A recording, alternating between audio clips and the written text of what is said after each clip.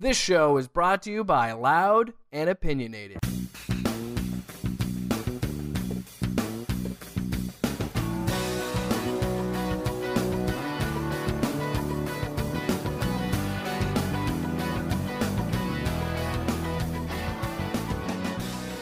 Welcome to the Loud Sports Podcast for Thursday, November 14th. I'm Paul Rubidoux here with Brandon Plecker. Hey, guys. And Jake Williams. Hey. And we had a very interesting Iowa-specific story to start with, but there's more news that we have to do. Are you guys aware that one of the NBA's most interesting trophies, the traveling trophy, the ABS traveling trophy, has switched hands in the NBA? What is the ABS? I've never heard of this. The association's biggest snitch. Oh. Yes, that has changed hands for about 2 seasons. It was most famously held recently by D'Angelo Russell after outing Nick Young in the locker room. And then it was briefly held by the, I'm going to say, individual that outed Dwight Howard on Twitter before it was immediately taken by Jimmy Butler for sleeping with Karl Anthony Towns' ex-girlfriend and telling everybody everything she said about him. But now, for the past season, Jimmy has held the ASL, or the ABS. The ABS. But now, Dion Waiters of Brandon's Miami Heat is the new ABS trophy holder. This is because over the weekend, he took an edible on a flight, had a panic attack, where they had to have an ambulance on the runway for him at the end. And he ends it by saying, yes, a teammate gave it to me, but I won't say who. So doesn't that make him not a snitch? He 'Cause narrowed he's not it, giving away the identity. but he narrowed it down to 12 guys, and you just drug test them, right? But he's on a if he's on a airplane with the team, pretty obviously was somebody on the team, right? Somebody Right. on that flight. So we already knew that. Well, I mean, it could have been that he brought it with him, but yeah. So somebody's dealing in Miami, which is not the first time that expression's been said. It kind of, well, I guess it's a pretty conservative state, but it is surprising that Florida doesn't have legalization there. I think that's an outside the cities thing, kind of like Iowa. Oh. You have a rural conservative population in cities that are mostly blue. Yeah, if you would have said that Florida, but the thing is, it's so silly. When I saw that pop up on the Bleacher Report app on Saturday while watching football, I was like, I audibly chuckled because I was like, this is the funniest thing I've seen. Like, I mean, I don't mean to laugh at someone that has a panic attack because I've had one before. They are terrifying. They're some of the worst things you could have. But the fact that it was edible induced does make it a little funny. I'm going to go out on a limb here and say you should not have your first edible experience while on a plane. Why would anybody take drugs and get on a plane? I don't understand it. Well, I'd like to introduce you to Jordan Belfort. Didn't he? There's like Quaaludes in that movie. Oh, Ludes every day, baby. Wolf of Wall Street. Too long, but it had its moments. But I need to hear from our Heat fan, Brandon. What's going on in your locker room? Man, I don't know. It's the Miami thing. I mean, they're probably just celebrating. They're happy. You know, they're playing well with a team that you don't know a lot of the guys really. You know, just a lot of under the radar guys for the most part. Can I give a theory to who I think it was? Go for it. Kelly Olynyk. Canadian. Oh, He looks like a hippie. Kelly Olynyk. I think it might have been him. Not James Johnson, the James Johnson. kickboxer who came in out of shape and can't play because he still hasn't passed his physical. Are you serious? Well, I'm pretty sure. Wow. That I would is- not tell James Johnson no for anything because he's one of the scariest Exactly. individuals I've ever seen on NBA court. He hasn't played. I don't know if he might, but I know he'd missed the start of the season Him and because he couldn't pass his physical. Wilson conditioning Chandler are two guys that they can knock me around, and I'm going to say, excuse me, sir, because if you have tattoos all the way around your neck, you've already felt more pain than I want to right now. So I don't need to mess with that guy. James Johnson, man, that's a name. Well, he's a trained kickboxer as well. Oh, Like, yeah. He's just happens crazy. to play basketball. yeah, Yeah. on the side. Yeah. And so that's a guy I would not mess with. Well, from edibles in Florida, we're pivoting, staying with basketball. In-state here, Xavier Foster made his decision Monday morning. A lifelong Hawkeye chose the Cyclones for basketball. 4-star recruit. I think he's ranked 58th, 59th, something like that in the nation for the class of 2020. 7-footer who said that the stretch 4 position in Iowa State that is currently manned by Michael Jacobson is basically what helped him make this decision. I want to hear from Brandon, our Hawk fan. Are you surprised? Are you sad? You thought that you would get him? I mean, I don't pay attention to recruiting that much, so I don't know a lot about how stuff went on. This is the biggest in-state recruit since I'm gonna say Marcus Page or Woodbury. Were they the same year? Yeah, I think they were the same year. Marcus Page left. Biggest recruits that I can think of both went to Carolina. Yeah. In the last 15, 20 years. Barnes and Page. Yeah. I mean, because they were 5-star. Like, they were top 10 in the country. Like, they're way better than even Foster is. Barnes had Iowa State in his final 3 because he lived in Ames. Yeah. I do not think he even thought of staying in state. Well, that was a different time. That was, 10 years ago? I mean, that was Iowa a State was different really time. down at Yeah. that point. I mean, Iowa runs a spread offense and just like, high pace, high scoring. Like, so spread or a stretch 4 doesn't seem to make a lot of sense for the main reason why he would pick Iowa State over Iowa, considering Iowa doesn't have a player like that, and that's the type of system that they run. But I'm sure that there was multiple things, but that seems lower on the list, I guess, in terms of, because Iowa would offer the same style of play. Yeah, I think that is really what made his decision is less of the team itself, more of the style and how it's going to fit him. I definitely see him being plugged in and immediately just running with the Big 12 opponents. And you see this not as much with Iowa State because I can't think of a big that we've gotten as good as him since Craig Brackens, Royce White. But what he's going to do is what Texas centers have done recently as long, lanky freshmen come in, be a shot blocker, get some points up, and an early draft pick. Yeah, I don't see him as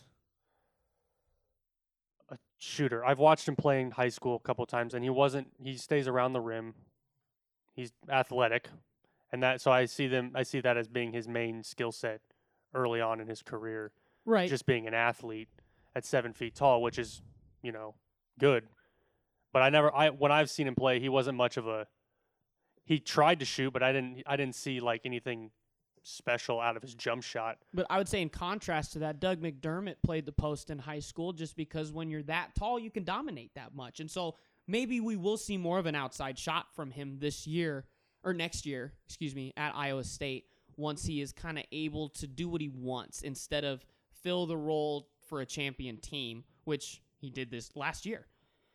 But this, to me, Xavier Foster is the most important recruit for Iowa State since Fred Hoiberg. And here's why. I went back through the numbers, and would you guys be willing to guess the last year that Iowa State had an in-state commitment score more than 2 points per game?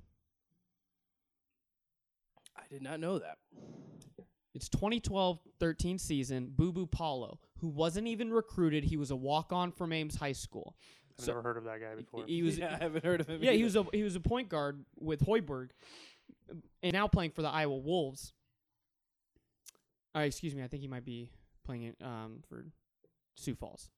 But last year, Michael Jacobson averaged 11 points. The last in-state player to average double digits for the Cyclones was Jared Holman as a center in 2004-2005. It's 15 seasons. Do you know when the last Iowa in-state player was? Peter Jock, probably.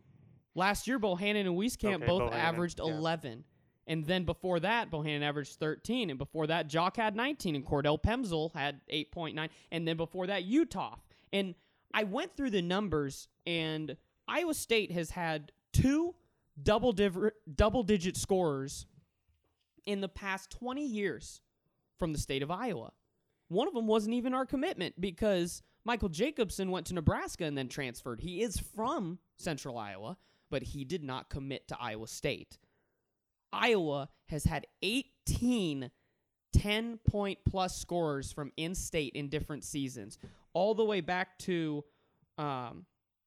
Jeff Horner, Greg Brunner, Haluska. Yeah, and so when was the last time Iowa State beat Iowa for an in-state recruit or even a guy coming back to the state like Jacobson, like Utah did?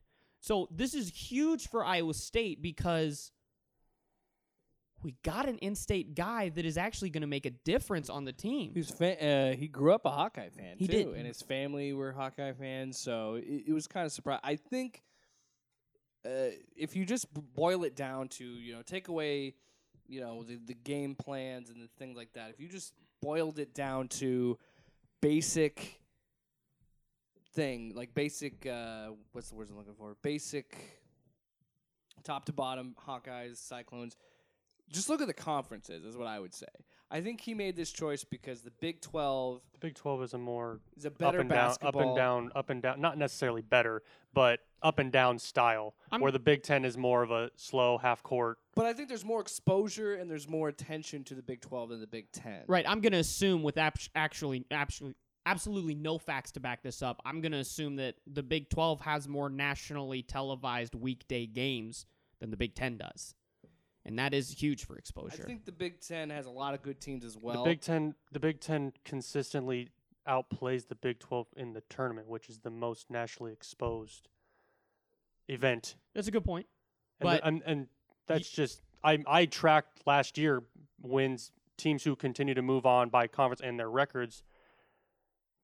Big 12, I think Texas Tech was the only team that made it out of the first round for the Big 12, or like the second round. Oh, the Big Last 12 year. crazily underperformed. And the Big 10 had 4 teams in the Elite Eight, I think, or something Yeah. like that. Like But in January and February, seems like there's Kansas plays on TV, not the Big 12. Well, you'll get But you still get Texas, Iowa State, K-State, Texas Tech that Oklahoma. are on ESPN 2 times a week. Yeah. because they play. It's the team that plays Kansas. I really disagree with that. I don't know don't about because I never see Iowa State on ESPN, or I never see That's any of these because you're teams on probably ESPN. watching Monday Night Football. Oh wait, no, that No. starts after it. Yeah. Okay. Yeah, because it's But ESPN. we can agree to disagree there, but I'm gonna stand by that at least in terms of ESPN and their weekday games before postseason.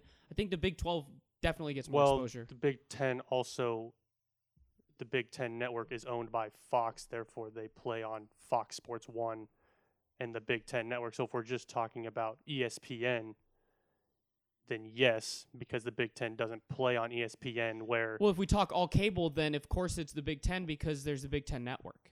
But Fox Sports, which is just as big as ESPN, Yeah, and- Fox owns and the Big 10 and network. ESPN plays Duke and Carolina, like it's ACC And you have the Big before 12, Big 12 even. And the Big 12 signed where a you're deal sharing. to do ESPN Plus as well. So, it's splitting hairs. I just think, to me, I think that the Big 12 seems to get a little bit more exposure than the Big 10 because I think there's a lot of – I think both conferences have good teams, but I just think that Iowa State in the Big 12 will probably get more attention for that. But I could be wrong. I have no numbers to back it up, but that's just what I'm seeing anyway.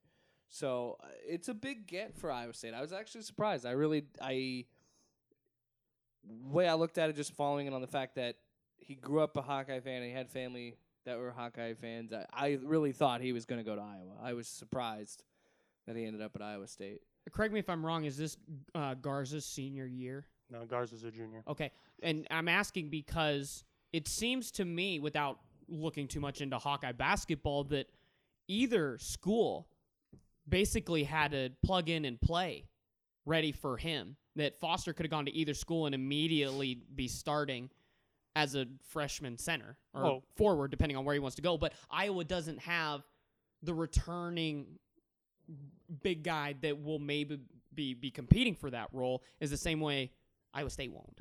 I mean, George Condit is getting better, especially as a defender, but he's not going to be on the level that Foster's on. Garza's gonna play.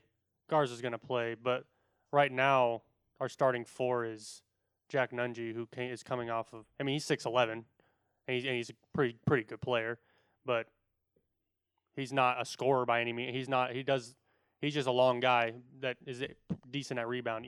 Right. That's kind of where Iowa State's Yeah. at as well. They have Condit. They also have Solomon Young. These are two guys that are long, but they're not guys that you can hand the ball to. They back you down, give you 2 moves, and put it in the bucket. Iowa State doesn't have a real post presence. Michael Jacobson is more of a flex 4, and we're going to see if Foster kind of gets put into a 4 shooters around the big man that we did with Royce White, or if he is going to be more of a offensive stretch 4 with another lanky guy protecting the rim.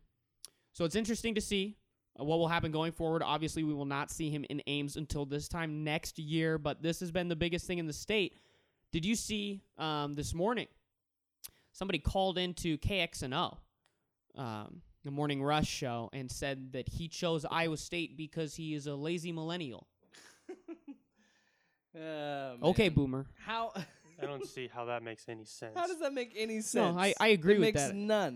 No sense.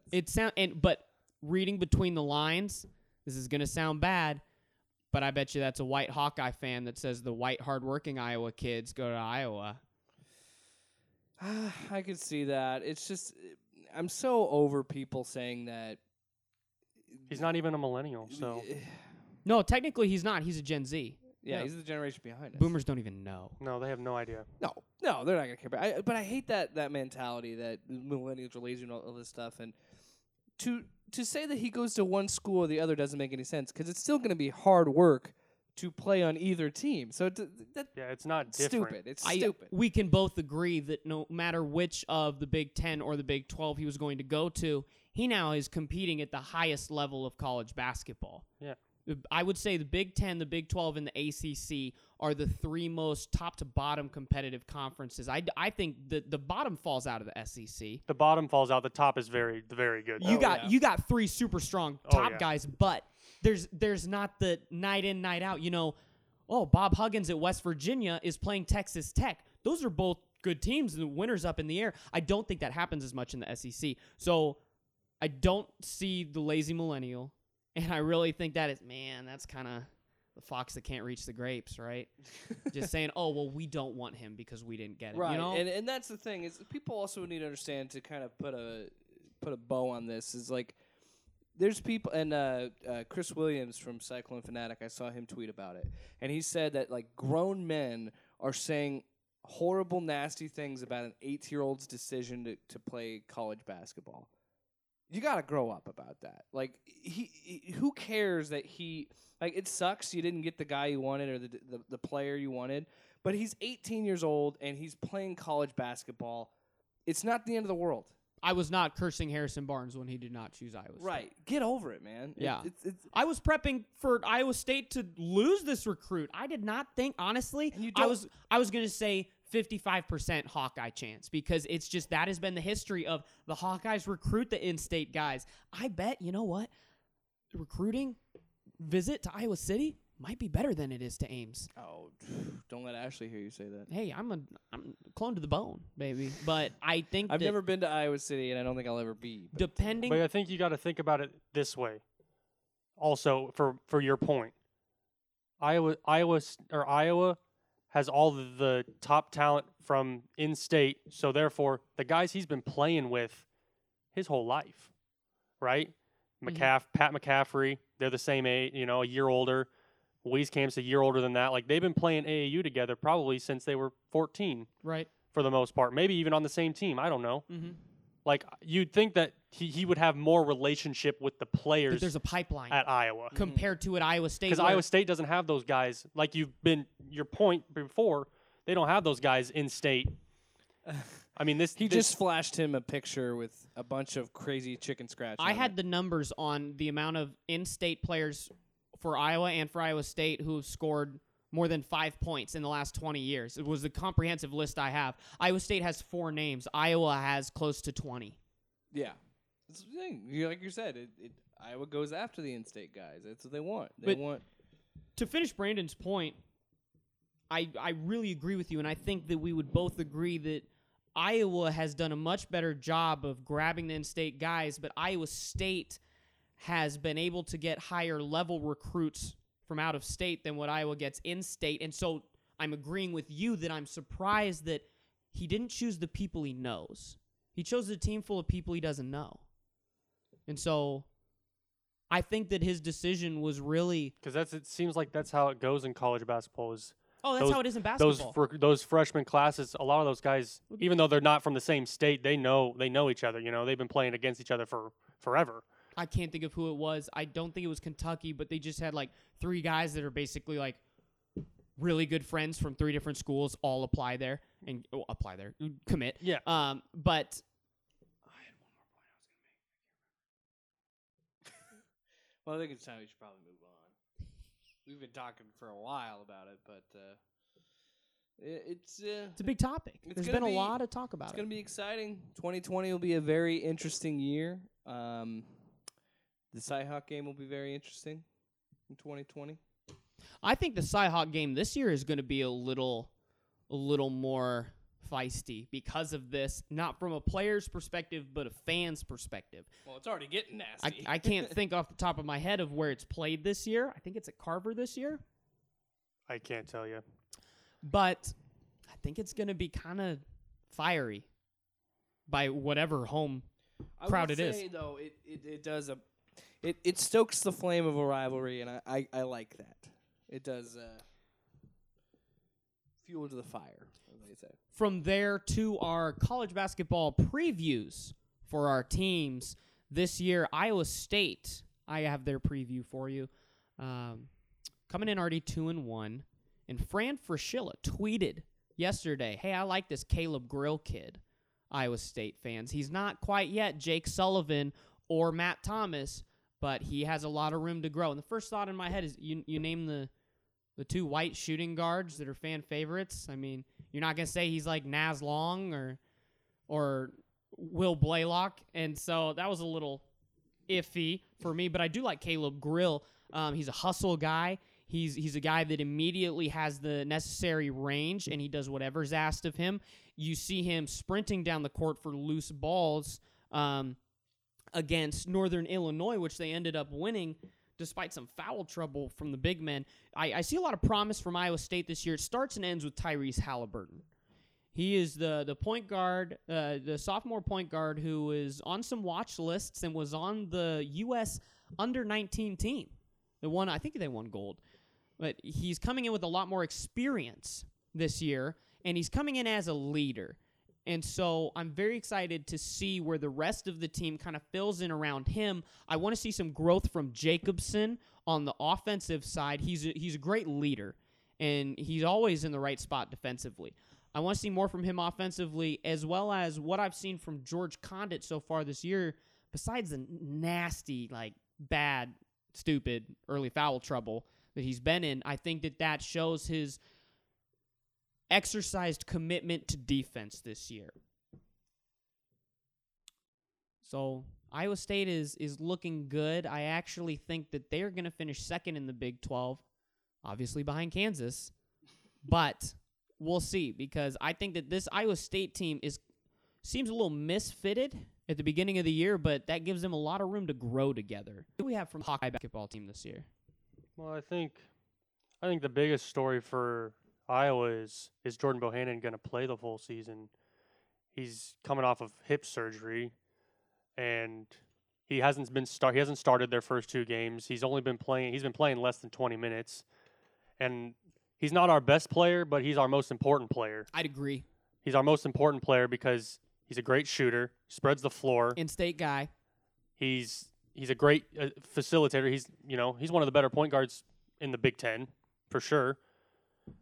And so I mean he's a big story. We'll see if you get 10 games to see if you're gonna play. You can redshirt out even after playing 10 games. So we'll see how that goes. I mean, I think if they're gonna play him, they need to start playing him more than he's been playing, regardless of competition. If he can't, who steps up? McCaffrey. Well, Connor McCaffrey's been starting, and he's a good passer. He's a good point guard, but he can't score. He's not a great shooter. So he's a much different player. He's a better defender than Bohannon, but he's not as good. He can't score as much, and that hurts the offense. But he needs to get to the point of being a floor general where he could say, we need a shift in momentum and we need 2 points. I'm taking it to the hole, whether I get fouled or not. We need to do something. I see that from Bohannon. And so what else can the Hawkeyes expect to see outside of the guard position this year? I think we should expect Wieskamp to make a jump. I think he scored 11 points. I think he'll be running the running for first team All Big Ten. I think this year. Does he have a higher ceiling than Utah? Because Utah came after transferring and lit it up at Iowa. Yeah, I think Wieskamp is. I'm very impressed with Wieskamp. I think he can score on anybody. I think his high school experience is. Is he a 20-point guy? Maybe not this year, but next year is he a 20-point guy? Next year maybe. That's a big jump from 11 to 20 in 1 year. Well, Utah was 16.4 and then 18.9. The last 20-point guy for Iowa, technically, Peter Jock, 19.9 in 2017. I had the guy before that. It was Haluska. Yeah, and that was a long time ago. 06-07 was Iowa's last 20-point per game guy. Like Wieskamp in high school was getting triple teamed, and he'd still score 30 points. Mm-hmm. Like the guy knows how to score, right? And he's seen all kinds of defenses, and obviously now we have Frederick is a freshman coming in who's a pretty good shooter, and I think he'll get better. He needs to learn how to play at this level. It's an adjustment for any freshman coming in. Garza's going to be big. We'll see how he plays, but I'm not a huge fan of Garza. But he plays like a European big. Yeah, well, he's from DC, and I think he might be European. I'm pretty sure that his dad is a diplomat, and that's why he's from DC. Because I think he is international. I think he's from. I don't know for sure where. I know he played high school at DC, but yeah. So we'll see how he scores. He might be our leading scorer this year too. Like he scored 15 points I think in their first game. So what would that mean for the team if Garza comes out as your leading scorer? If Garza's our leading scorer, we're not going to be a very high scoring team, just by the fact that Garza's not super efficient with his scoring, and he doesn't. From what I watched last year, he's not a breaking explosive guy. He takes a lot. He takes a while. Plays like Dirk. He makes moves. Yeah, he's got a pretty good jump shot. He can hit it. He can hit a three. He can hit a three at times. It's not where he plays a lot, but he's a solid second player. So with another big being able to play next to him, do you think you will see him more on the arc this year? Yeah, it depends on who that big is. Right now, the only other scorer I see in the post would be Cordell Pemsel, but again, he's coming off of a redshirt year where him and Nunji are our. Cordell Pemsel is still on the team. Yeah, he's a sophomore. Paul is baffled. I'm looking at my paperwork, and I have him at 8.9 points per game from the 16-17 season. Yeah, that was 2 years ago. He played as a true freshman and then redshirted last year. We had 18, 19, 17, 18, 16, 17. So there's 2 years between his true freshman year and now. Yeah, 2 years. This would be his third year at college, but he's a redshirt sophomore. He redshirted last season. I still think that's a year off. I don't think so. We'll figure it out. I was gonna say. Basically, let's just he's Perry Ellis. Continue. Yeah, we'll see. Again, Bohannon is the story. If the be all end all. Yeah, if Bohannon doesn't play, I don't see us having a great season because he's a very important part to the team. Can this be a 20-win team without Bohannon? Our calling card, we were the highest scoring Big Ten team last year. We scored almost 80 points a game. But without Bohannon, I don't see us being able to shoot enough from the outside to open up lanes for Wieskamp and Garza. And we're 80 points. That's Tyler Cook. He averaged almost 16 points. A threatening shooting point guard just opens everybody else. Oh, yeah. He can hit from anywhere. The wing defenders are watching that guy with one eye. And so you're right that I agree with you. It's Bohannon next week and a half. And when we have news on him, we have news on the Hawkeye season. And Jake, what news do we have from Big Fred's season out west? I'm going to be very, very brief.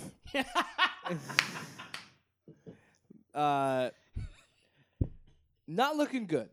I'm going to be very short with you and just say that I think the sky's not falling. I think people are much like the football season. I'm going to let you finish, it's- and then I'm going to talk you off the ledge, okay? Okay. Yeah. I'm going to here, I Okay. promise. Well, I'm just saying it's much like the football team. They have a guy that was from there and very excited about his season coming in.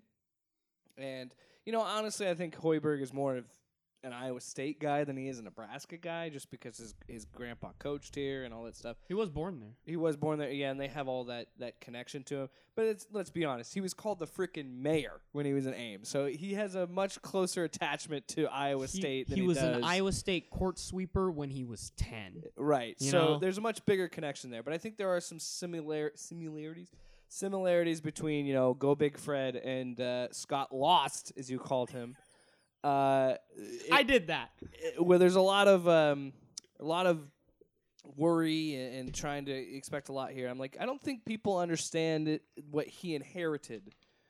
And Nebraska has never been a good basketball team, so let's stop pretending about that. But I think You had he- Ty Lue. yeah, Ty Lue, Ty Lue's an NBA champion and all that.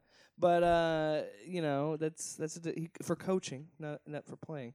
He won a championship as a player. Did he really? Yeah. Oh. 2000 Lakers. Got stepped over by Iverson, then they gave him a ring. He got he was the guy that got posterized. What's amazing about that photo is that he looks so young. I'm sorry, I totally derailed this for 15 seconds. He looks so young. I don't blame And you. he's got Iverson's cornrows, and it's just the disrespect from your hero. Step over you. Yeah. Well, he just has this blank forward look on Well, his see, face. I only remember Ty Lue for the Cavaliers season, so with the blank look on his face. where he it was LeBron's team. He was just a supervisor. Mm-hmm. But yeah, that's the thing. I think that Hoiberg has got a lot to work with, and I think we shouldn't react that the sky is falling after 2 games. Granted, the first game you probably should have won. It was DePaul. Probably should have won that game. DePaul just beat Iowa pretty good too. I mean, DePaul looked pretty good. They worked them. They worked Nebraska, and it was at home, and it probably shouldn't have happened. But I think they'll be fine. And like we were talking about before we went on the air, to be honest, not a lot of teams have looked good this year in college basketball. A lot of teams are losing to teams they probably shouldn't. Had some early losses. Case in point, Kentucky, a few nights ago, Evansville. Blows my mind that happened. I'm sorry. The Hoosier crowd started chanting Evansville during their game when they got the news. So yeah, like I said, I was going to make it short. I think Hoiberg is still a good choice. I think they'll start to play better. I don't expect them to have a winning season this year, but I think that he's going to put the wheels in motion is what I should say. Now let me give you some hope for all of Nebraska basketball fans, all 4 of you. I was going to say the very small. Fred Hoiberg's first year at Iowa State, he was 500, and they didn't have a postseason berth in anything. And we were consistently hearing rumors that the scout team was demolishing the starters in practice because Hoiberg does not like high school recruiting. He doesn't. He's a JUCO guy. He loves his transfer second chance stories because his second year at Iowa State, we ran out and we won the conference, and we had Royce White transfer from Minnesota. We had Chris Allen from Michigan State. We had Chris Babb from Penn State. Corey Lucius waiting in the wings, another Michigan State transfer. These are guys. Matt Thomas. No, he wasn't a transfer. The guy before him. Can't think of it now. Don't look at me. But almost all of his guards as well were transfers. The guy from Marquette, and I can't think of his name. DeAndre Kane was a stud. DeAndre Kane was also a transfer that came in and said, I'm going to bully people. And so don't worry about this year. As someone that has lived through Hoiberg basketball, don't worry about this year. He's a different animal than most college coaches. Right. Listen, keep your ear to the ground for what transfers he wants, what transfers he's got. He likes to get, he goes after the transfers and the JUCO So guys. you might have a 12-win season, and then next year have a sophomore and a junior who come in from other Power 5 schools as starters that have 10 points per game under their belt. I'm just saying, Netflix, I know you're listening. So take Make a spin-off of Last Chance U Oh, I love it. and put it for Hoiberg and Nebraska and do like other college schools. Incorrect, sir. Put it at DMAC basketball. DMAC, huh? Oh, DMAC is You just want to be on Netflix. no, it's an incredible transition school He for just wants to basketball be players. on there. No, yeah, but something like that. But We I'm have just saying. We have a guy at Texas State, a guy at South Dakota, a guy at IUPUI, a guy at UMKC. Those are from last year's Hey, players. as long as we're, That's you how know, Indian Hills is as well. Indian Hills is a Indian is a Hills power. produces, Yeah. Yeah. as long as we're, you know, cheerleading for our teams to be on Netflix and Last Chance U. I like the basketball idea for DMAC because I see your posts on Twitter. They're just running through teams. They're a good team. I'm going to temper that. That was a Graceland JV and the William Penn JV. So they're playing against I'm just saying. William Penn's not real basketball. We've seen it for 2 seasons on Last Chance U. Iowa Western, going back to the football aspect of it, Iowa Western, we saw it 2 seasons when they played in the Indy seasons. Iowa Western is a powerhouse JUCO school. Put Netflix on them. I want to watch it. I agree with you. That they are, They're a very good school. I would say, a top 10 JUCO college for putting people in Hey, Power 5 schools. Mackay Sargent. Exactly, Mackay Sargent. And you probably don't believe it from the last 30 seconds, but this was our previews of the local college basketball teams. We have college football talk. Oh, my gosh, a lot of talk for college football. First, I mean, we can't really stay in state when LSU takes down Bama and Minnesota beats Penn State. Which was the bigger win? All right, I want you both. Not at the same time. 'Cause Oh, that's bad for audio. I'll go to you first, Paul. Look me straight in the eyeballs and tell me, Jake, you were right. Jake, Hashtag row the boat. row the boat might be real. I was trying to tell you. I witnessed it firsthand. Now, granted, I know Nebraska is not a good football team this year, but I saw what that Minnesota team was capable of in that game, and it was 14-0 at halftime. And for 3 games, they did not look good. They were winning by 3 points and against 3 not very good opponents. But that second half, that sheer amount of just domination that Minnesota laid on Big Red, I was like, oh, this team's for real. And then seeing what they did against Penn State. Now, I know the score was 31-26, but I watched that game. It wasn't that close. It wasn't that close. No, it they, wasn't that they close. jumped on Penn State early. They got an interception that led to a touchdown. One of the receivers, I can't remember his name, but he was targeted 7 times for over 200 yards, and every time he caught the football, it was a first down or a touchdown. He had 1 touchdown, but every time they threw the ball to him, it was a first down. Penn State couldn't do anything defensively. Granted, they had a chance to win the game, but I don't think that was as close to the score indicated. So now Penn State is basically out of the title picture. Yes. So I disagree.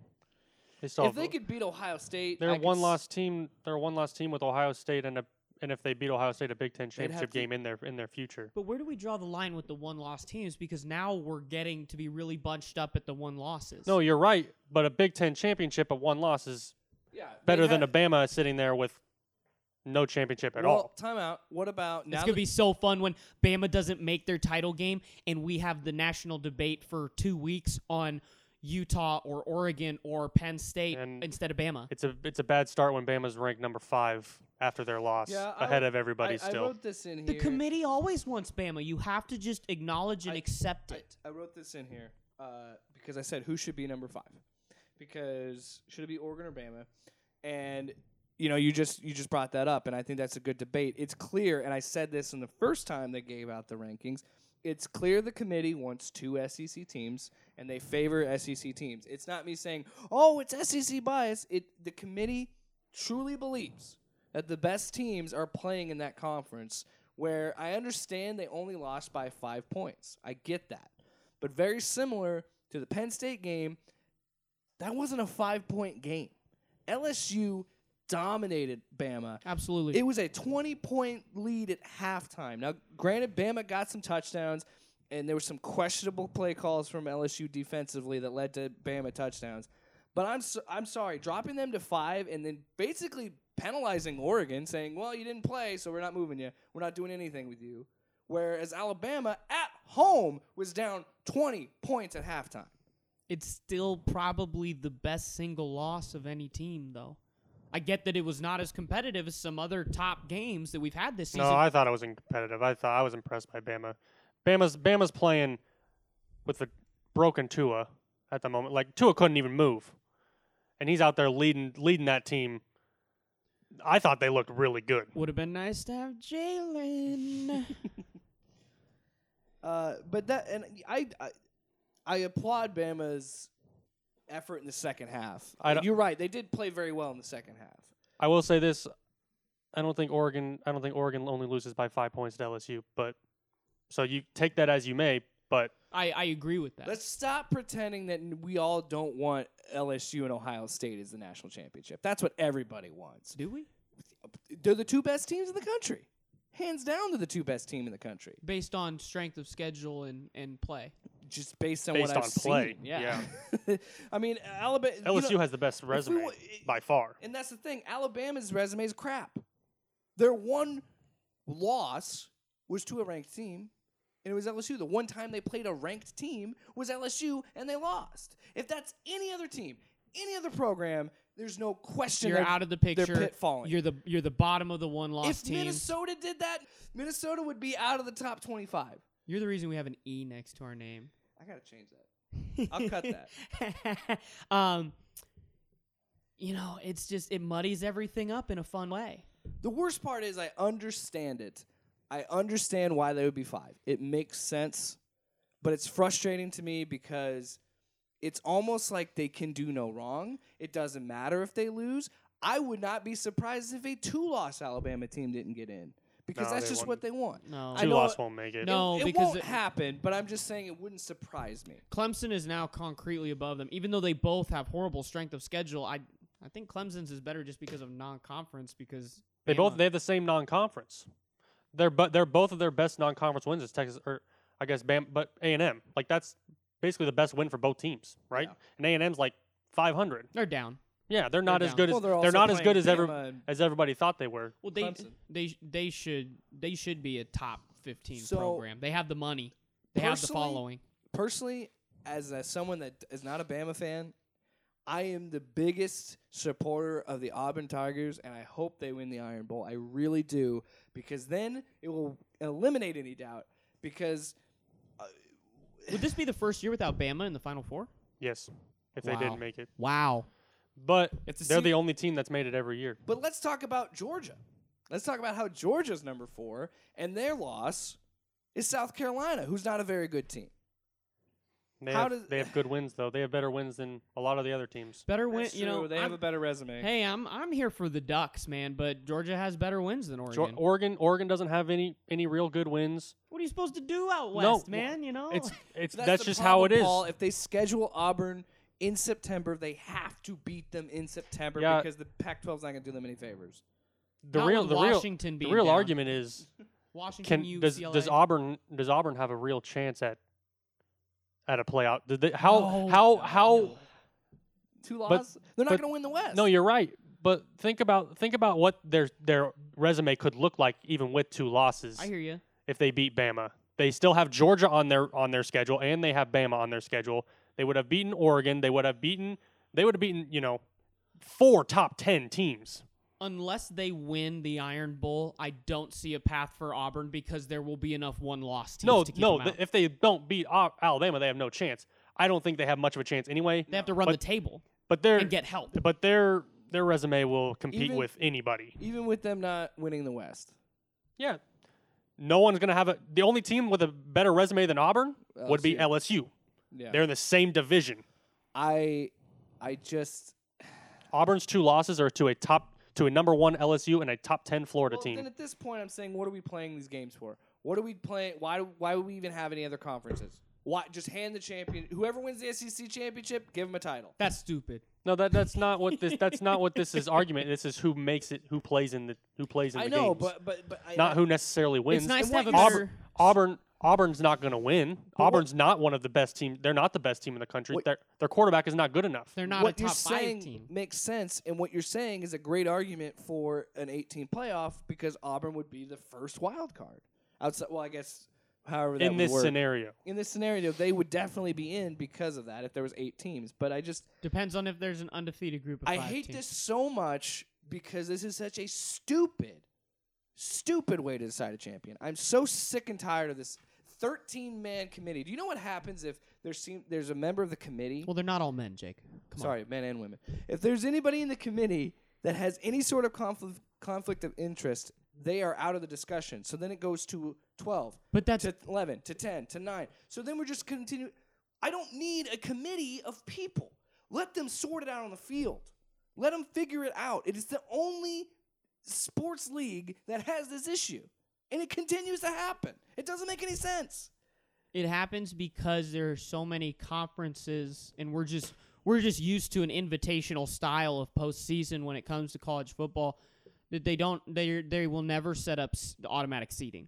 They just won't. Because you know what would not surprise me, and I know this is a long shot, but if Minnesota went undefeated, and I mean completely undefeated, wins the Big Ten, I could see him getting bumped out by Bama. No. An undefeated Big Ten champion is in. Lock. No chance. Lock.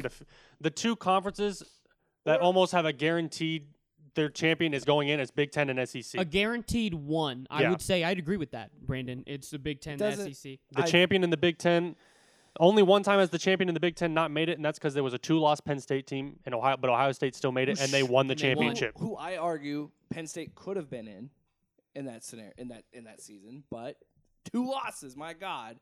Well, we'd have. Do you want a 2-loss team when you have teams that are undefeated not making it? And that's another issue you run into. This regular season is so brutal. It's just it's exciting because it makes it's the only sport where the regular season means the most, and it's a fun and exciting thing. But it's like, you know, a very good 2-loss Penn State team could have easily been in the playoff, but you know that's just the way it works. And I don't know. There's so much to this. I'm just excited because there's a lot more football to be played. I mean, there's only 3 or 4 weeks left. 3 games for about everybody. But there's still a lot to be decided. Absolutely, and it's only going to get tighter and tighter every week. Here in state, oh man, number 7 undefeated Minnesota, who shot up 10 spots in the rankings, goes to Kinnick. Brandon, what are you looking for this weekend? I mean, it'll be a tough game. That offense is pretty good. Those receivers are good. They got 2 really good receivers over there. They're big. They're physical. They can run the ball. I mean, they're a good team. I was impressed by Minnesota. We'll see. I mean, I thought Iowa played very well at Madison. They came within 2 inches of tying the game and going to overtime. So we'll see. We'll see how we play. It could be a trap game for Minnesota, though, coming off of a big win I agree. like that. I think the same thing. I really do. And I'm glad that you said that. This is the recipe for how you beat the Wonderkind team, the shooting star team. They get the big win. They really feel like they are being respected nationally. Then you go into a really tough place. And I want to see what they do in Kinnick because I really think that it's going to be rocking more than it has been this season. It's kind of a desperation. I'm not going to say desperation. That's the wrong word. But Iowa has a serious chance at a 9-win regular season, and it hinges this week. Yeah, this is by far the toughest game on their schedule remaining. They still got Illinois, who's a 6 or 7 win team this year. So I mean, watch out for Lovey. I mean they're playing pretty well this year. So right, Jake. They made a. Did you guys see Minnesota or Illinois made like a 28 point comeback or something like that this week? Yeah, it was pretty impressive. But Michigan State's on the downslide. Their defense is still pretty good. But. Same record as Nebraska, 4-5. Well, down in Oklahoma, Iowa State made an incredible second half comeback. Came up just short. He went for 2 to tie the game. Didn't get it. To win the game. Thank you. To win the game, and they didn't get it. Would you have gone for 2 in that situation? I love 100%. it. I love the call because... Is this the first time we're all in agreement this quickly on something? No, I probably. Other than maybe some primetime picks. There's no reason not to go for 2. You're not better than Oklahoma. Right. You had no reason to be in that game, really. You really had no reason to be in that game. Yeah. Crazy comeback. And you did it.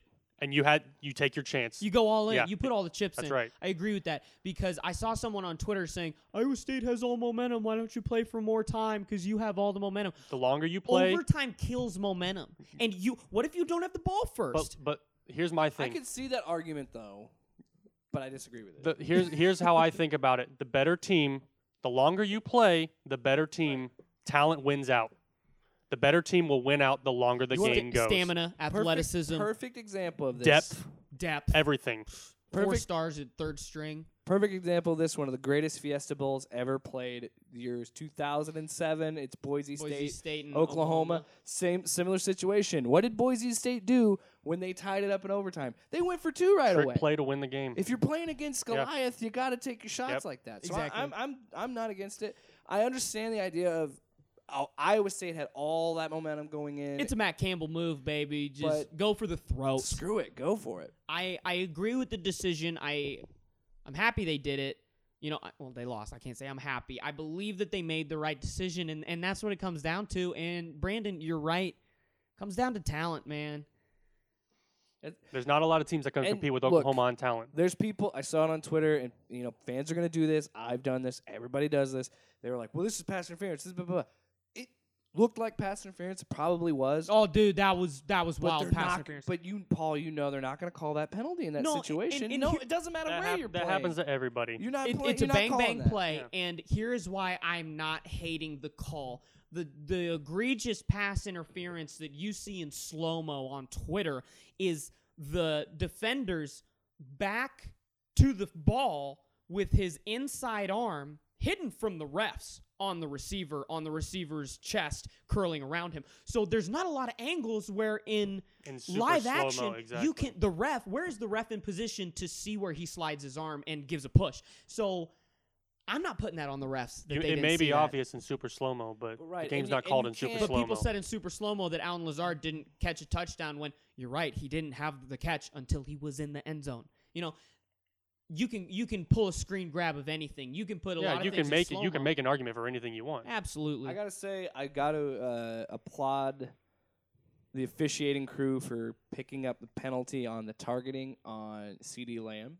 I think that was the right call, where his helmet pops off, he gets hit helmet to helmet, but he ducks into the contact. And I'm glad that they actually took time to look at it and say, no, the runner put himself in that scenario. That's not on the defender.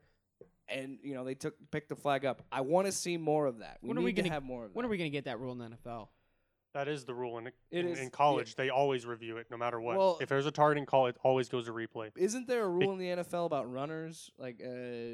You can't dip and lead with the crown of your helmet. Runners can't do that you in the can't, NFL. In the NFL, if you lead with the crown of your helmet, it doesn't even matter if you hit the head. If you hit anywhere in the shoulders, You can't launch yourself at someone. that's illegal. You can't no matter missileize Yeah. yourself. Which Troy Polamalu would not be successful this But what I'm saying is This generation. we need reviewable ejections. And that's what the targeting call is. Because in college, targeting, you're ejected automatically. Yes. And they You review can it every to bring time. you back in Yes. the game. Yeah. Every time there's a targeting, it's automatically reviewed. I It's just gotta, like a turnover. I gotta say, watching that Oklahoma game, how can you not root for this team? Like it is the level of fight and character that is in that team is incredible, and it's really amazing to me that and it shows in the players because they haven't lost by more than 14 points in 3 years. That's impressive coaching and hell of a game from Iowa State. Well, maybe they'll get a hell of a game and a win next week. Yeah, I know moral victories suck. Moral victories. On to where there are no moral victories, the NFL. Oh, man. Weird games last week, right? Weird games all over. I don't even know what happened. We all called the Raiders winning, but then some of these other ones. Oh, I do want to talk about how the Ravens created an extra last page in their playbook Give it for to when they're RG3? running guys out and they're winning by 30 points and you're running a wildcat with 2 Heisman quarterbacks. And there was a point where they had a backfield of 3 Heisman winners with Mark Ingram. Oh yeah. It was unbelievable. And are they the best overall team in the AFC? Talent-wise, player-only wise. I would say yes because they have an offense. I disagree. Pa- I would the say Patriots- Chiefs, if we're going just on talent, the No, Chiefs. the Patriots don't have a defense. I don't believe in the Chiefs If Ryan defense. Tannehill can carve you up, you don't have a defense. Ryan Ryan Tannehill didn't carve them up. Derrick Henry carved them That's up. true. There's a difference. You're right. You're right. Well, It was that's Derrick Henry. there's a lot of teams where I feel like the weakest spot for most defenses in the NFL is the interior run, and so whoever can take advantage of that can And there's beat not a people lot week of after Derrick week. Henrys walking around in the NFL. No, Sorry, you have sorry, I him, should- you have you're McCaffrey, right. and It there's was a few Derrick guys. Henry. I should rephrase that. If Ryan Tannehill can lead a game-winning touchdown drive against you, you don't have a good. He defense. did surgically march down the field with under 2 to go. And so that doesn't bode well for your secondary, especially against Patriots or Ravens. My thing with Patrick Mahomes, and I brought it up to you, I think the Chiefs to me look way too much like the Packers of old, where they rely almost entirely on Patrick Mahomes. You mean the Packers now? Oh, we'll get to that. I think the Packers actually have a defense this year, but so I'd have to disagree with the Chiefs on that one because it's their defense that bothers me. Yeah, but we're not talking about who the best team is. We're talking about who has the most talent, Right. and Talent? it's not Okay, even well- close. Yeah, but They have the most talented quarterback. no They one- have the most talented receiver. They have No the most one talented. can compete with the Chiefs offense. No. They have the currently the most talented tight end because Kittle is out again this week, and I think it's between those two for best tight end in the league. I don't think Hooper is that good. I think that they can't get anybody the ball in Atlanta, and that's why Hooper's playing so well. this week. He's out for like This a week month. they beat up They on could the do no wrong this Saints. week. That just makes me That's feel one better. of those. But that's one of those things that happens in the NFL. Nobody wins every week, Yeah, man. it It is happens so in the hard NFL. week in and week out. Yeah. Like it makes me feel better about the Packers loss Yeah. when you see It's very similar to the Packers so loss. many people have said the Saints are the best team in the NFC this year, and to see the Falcons come to New Orleans, just whoop them. It makes you feel The better. The Falcons had 7 sacks on the season, and they had 6 in that game. Yeah, I don't know. Like they played out of their But minds. I think you're right about that. Like the Chargers game for the Packers, there's always seems to be that one week where it's like, what happened? Yeah, it Like, it happens. just doesn't make sense. It's the NFL. That's what makes the only NFL. That's what makes the NFL so much. The only team that Fun to won't watch. get that game is the Patriots because their loss is understandable and they competed, So, Same with the 49ers.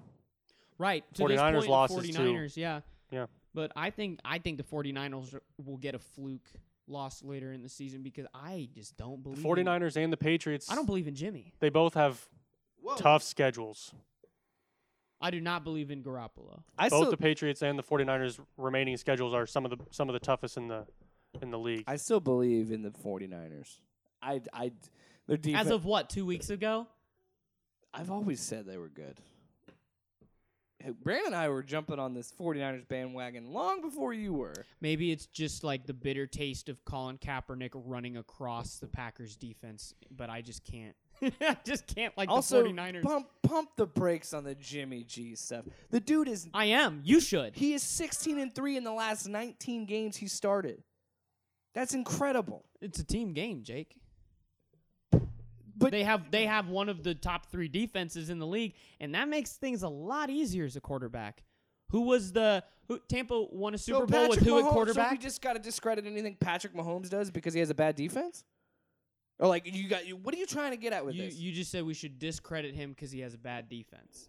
What do you but what I'm saying is you're trying to take away from Jimmy G because his defense is good. I would say look at his individual so Tom stats Brady compared is to the wins GOAT and losses. because he's had good defenses throughout his career? He is not. He's the GOAT because he's held up this long and he has the rings. So frustrated with you right Pat now. Mahomes has lost 8 times in his career. 5 of those losses, the Chiefs have scored over 30 points. Yeah. I don't believe in Jimmy G when you got to go down the field with 4 minutes to go. I don't think that Did he you has watch poise. that? Did you watch that What are game-winning you drive? talking about? No, he almost threw 2 picks. First throw of the game should have been intercepted. Third throw of the game should have been intercepted. It's amazing how short of memory and how fickle people are when it comes to the NFL and just sports in general. I mean, Spot the lie. Spot the lie. You remember how bad the 49ers were when he inherited them and he went undefeated This as team- a starter? This team- Them? He went down and couldn't finish a season. He got injured. But Yeah. when he came in, he was 5-0 and he And- played. And the most important ability in the NFL is durability. You are discrediting what he did because they lost to an MVP candidate and a very good Seahawks team. Are you kidding me right I now? have not because of that. I just haven't believed in him all season. You anger me. You anger me because this is what I'm talking about. People, you can say that this all season, and yes, we have the tape. We have the proof that you were never really, with the 49ers. But to just completely discredit any sort of thing that he's done because they lost to a very good team. What has he done? Tell me something he I'll has done pull up besides his record. I'll pull up his stat. Other where than is him it? being 16-3, I still think that. Oh my God, I would kill for Jameis Winston to be 16-3 in his last 19 Would you have said starts. AJ McCarron was the best quarterback in football because his team had the best record in college? Was he the best quarterback? Did enough, didn't he? I just don't agree with you. I think Jimmy G is still a pretty good quarterback. I think we're gonna have to go to Brandon here. There's a reason Tom Brady ran him out of New England. Tom Brady knew how good he was. He ran him out. I'm looking up QB stats here. What do you think about Jimmy G then? I think serviceable. I think he's serviceable. He's a good quarterback. I don't want to put the game in He's his not. hands. No, I don't think Jimmy G's gonna win me a game. Right, but if you know your defense can hold the team to 24 points max, you can work with that. Yeah. He's I think he's the spot below Dak Prescott, which is a serviceable guy that can make your accurate throws. I mean, come on. Are you serious with Dak Prescott? Oh my God, I don't even know how would you even rank quarterbacks? I don't understand this. I'm looking at it right now. Let's look by Dak Prescott proved how valuable he was last Sunday when they lost to the Vikings. Shows you how valuable Dak he Prescott. was. They took the ball out of his hands, and I think that was the problem. Dak Prescott played better than anybody in Sunday night or Monday night. He was the best player. Jimmy Garoppolo. That's what I'm saying. I think he showed his value because of how well he played in that game. How can you say that you know what Jimmy Garoppolo can do when he's 21st in the league in passing attempts? They don't need him to win. No, they run the ball over 50% of the time. Exactly. And so I just don't believe in him because he hasn't shown me. He hasn't made me believe. Also, we don't want to talk about how the Seahawks stole signals and things like that. He only has 2,000 yards so far this year. He has 8 picks to 14 I don't give a crap touchdowns. about stats. I care about wins. Are you kidding me? But winning is more than just being a quarterback. There's more to winning than just having a quarterback who have the same guy on the takes the field when snap. you rack up wins. You know, Yeah. It's like- We're in the middle of November, and this is the first game they lost, and we're acting like he hasn't done. But you're trying to say that Jimmy G's gonna win them a Super Bowl, and Jimmy G is not gonna win them a he has Super Bowl. 14 touchdowns, 8 They picks. won't win the Super Bowl because of Jimmy G. That's the statement I need, Brandon. Thank you. They won't win the Super Bowl because quarterback is not one of their He's stronger better than points. Jared Goff. I think he's better than Jared Goff. I'm gonna say jury's out on that. I'm gonna say slightly equal, need more. I'm not. If we're talking Jared about Goff this is in a season, better offensive system with better offensive players around him, but at he least doesn't before have- this but year. The problem with Goff right now in this particular season is he doesn't have an offensive line. That offensive line is bad. They're all injured. Yeah. Well, I don't know why the left tackle I can't think of his name right now, but why he came back because he's like 40 years old. And This episode is gonna be called "Jake Fights for Jimmy G's Honor." I think he's better than what you guys think. And 14 and 8. 14. I'm That's still, more I'm important than still a wins looking at loss 8-1, record. and I'm still looking at the 49ers probably getting a first round bye in the playoffs. cool. How many first round bye teams have won the Super Bowl? I'm gonna put that at maybe 60%. More than that. I don't know. What do you? I guess the the Rams had a first round bye last year. The Patriots really skew that. You get a lot No, I of don't wild think the card Patriots winners. skew that. No, I'm pretty sure 2 years ago the Teams Eagles that had go a to the first Super round Bowl bye. Packers, Eagles, are Giants. I very, can think of 3 off very the top high. of my head. very high. The Eagles were the number 1 seed. Were they division winners? Yeah, they were the number 1 seed. Just- They were just 13 like- and 3. I'm not saying the Niners. I was thinking last year. I don't. Last year they were the 6th seed. I'm not going to say the Niners are going to win the Super Bowl because there's still so much to play, and I'm not going to throw that out there. Oh, you don't believe in him? I don't believe in. No, my God. I'm Well, saying they're gonna get a bye. They have the best record. You're saying they can't win out when it matters? Why? Would that be because of their quarterback I'm not play? ready to crown anybody Super Bowl champion. Then crown them. I'm sorry, I had to. Okay, we'll get off of 49ers and Jimmy G here. You had to get that in there. Well, if we're going in order here, I mean, man, I bet on the Bills, and then Cleveland actually showed up. What happened there? I don't even know how they could do it when their fans are so loud when the offense is on the field. And it looks like Jarvis Landry has had it with Baker Mayfield. If you guys saw the clip of him lighting into Baker on the sideline. I've had enough of Baker Mayfield myself, personally. I was never a believer in Baker. I didn't hate him, but I never understood why people, I don't want passion. I want precision out of my quarterback. I want a guy that doesn't talk outside of his actual interview and doesn't say a lot in his interview. Look at the guys that have sustained success, that stay with the same teams. Brady, Rodgers, Dak, Wentz, even Mahomes to an extent, doesn't say a lot, doesn't do a lot. He does commercials, but what does he do that is a lightning rod, Look, Russell Wilson, probable MVP this year. He's a nerd. Yeah, Dak, an example of how he handles press conferences and how he handles adversity is someone why I think he should be a franchise quarterback. And I agree with you. He's the ideal Cowboys quarterback. You guys talk about how it's more than just winning as a quarterback. It's also press conferences. It's about dealing with adversity. I believe in Dak because Dak has every positive on-field intangible. And that's why I believe in Dak, because I've seen it more than Baker, more than Garoppolo, more than Goff, more than at least half the quarterbacks in the league. I like Dak. I might be in the minority. Brandon, what do you think? No, I like Dak too. Dak is not a top 10 quarterback, but I don't know. He's a good quarterback. He could be 9 to 12 range, depending on how you slot people in their stats this year.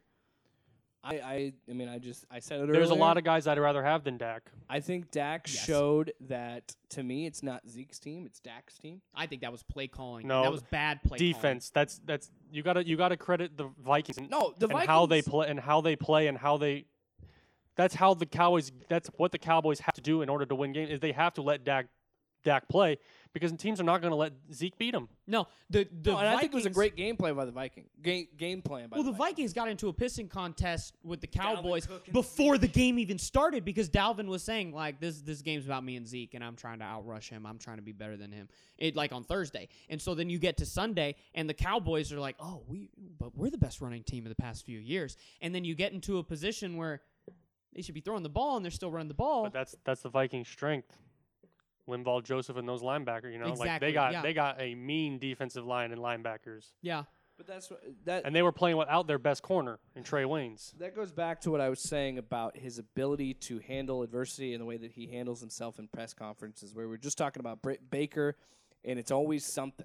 It's always something where, Dak handles himself as a professional, and I truly think this is Dak's team, and now I'm not taking away and saying that Zeke is a bum or anything like that. I'm not saying that, but I think, and myself included, I was someone that laughed at the $40 million that he wanted, and I don't necessarily still think that he's a $40 million quarterback. I would say he's a $25 million quarterback.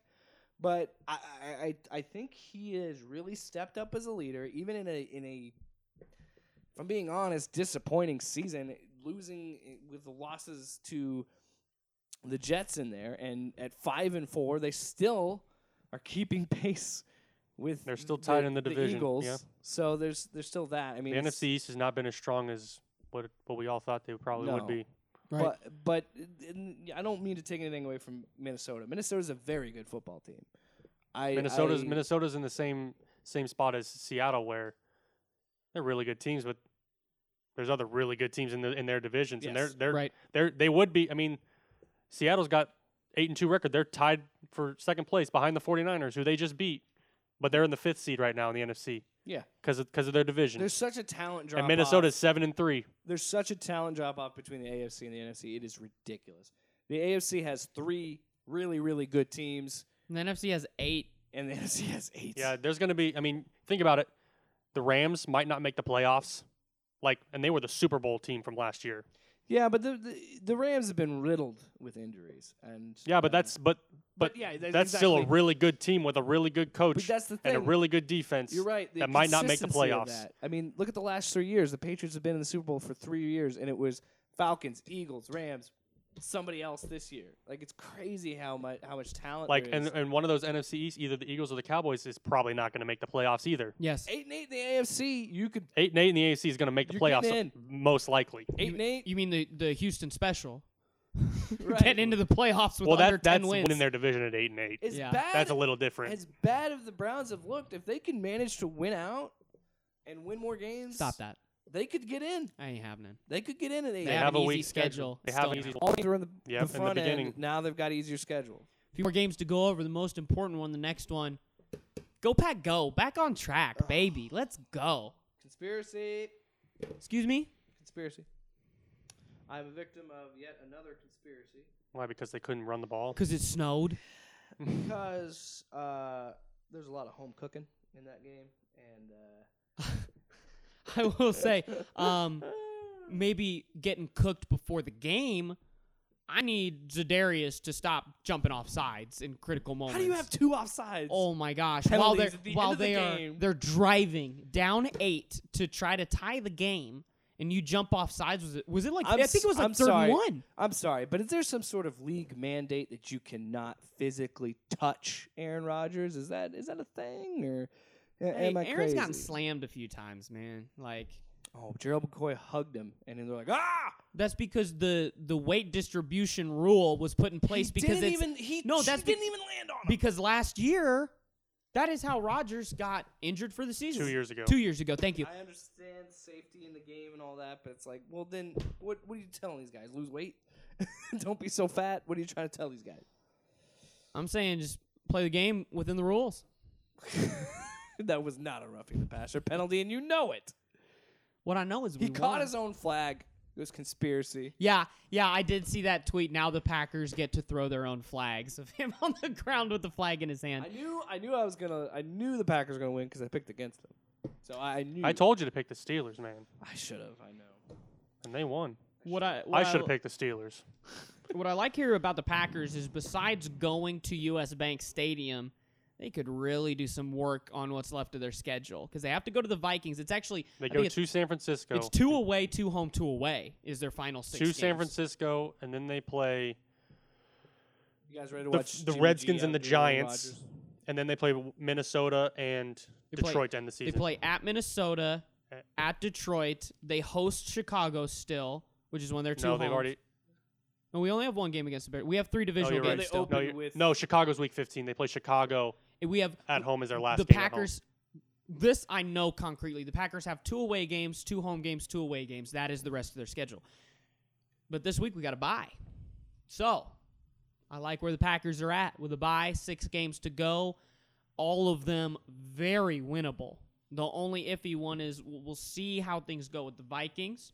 Because if you can draw the Vikings into an early passing battle, that's where you can get them. You can't if you're Zimmer, you cannot let Kirk control the game, the outcome of the game, which is what I think will happen against the Packers. Yeah, I mean, even with having a 14-point lead, he still showed that he's still Kirk Cousins. Oh, and Kirk Cousins will you always be couldn't- Kirk Cousins. couldn't put the Cowboys away. But that's all I'll say about that. I just want to take a dig at Kirk Cousins. Brandon, it's all you. It's your team. You know what we do have to say is the Dolphins are on a winning streak. That's it. That's all you got for Go Pack Go? I mean, hey, Going into a bye week? winning, going into a bye. I see a lot of stuff I like. I see less stuff I Their game don't against like. the 49ers has already been flexed to Sunday night. Yes. I'm just saying, I can't wait to watch Jimmy G outduel Rodgers in prime time. I cannot wait for him to throw 3 picks, get sacked 5 times, and the Packers win using their running game. I'm not picking against the Packers in that game, but because Oh, you're not? You're not picking against No, the Packers because I'm at San cursed. Francisco? because I'm cursed. It's because of you. You in Des Moines Vince Lombardi. affect the outcome. Vince Lombardi's ghost has cursed me. I guarantee you Vince Lombardi's ghost has more important things to do. I've sat at his desk at Lambeau, man. Do you have anything to say about Brett Favre for Go Pack? Because you didn't say anything about him last week. Nothing? All right. Usually put Favre He's in. probably still a top 20 quarterback in the NFL. He There- could be. There it is. He And could that be. was Go Pack Go. Jake, how about your Bucks? Won a game at the Cardinals or against the At Cardinals. home, yeah. That I think it was the first time since maybe the game against the Rams, because it's the first one they won since then. But it was really complimentary football, and the Buccaneers haven't done that in a while. Jameis had an interception in the game, in their own side of the 50, in their own red zone, pretty much. And immediately the next play, Levante David rips have you seen this in slow-mo? It's incredible.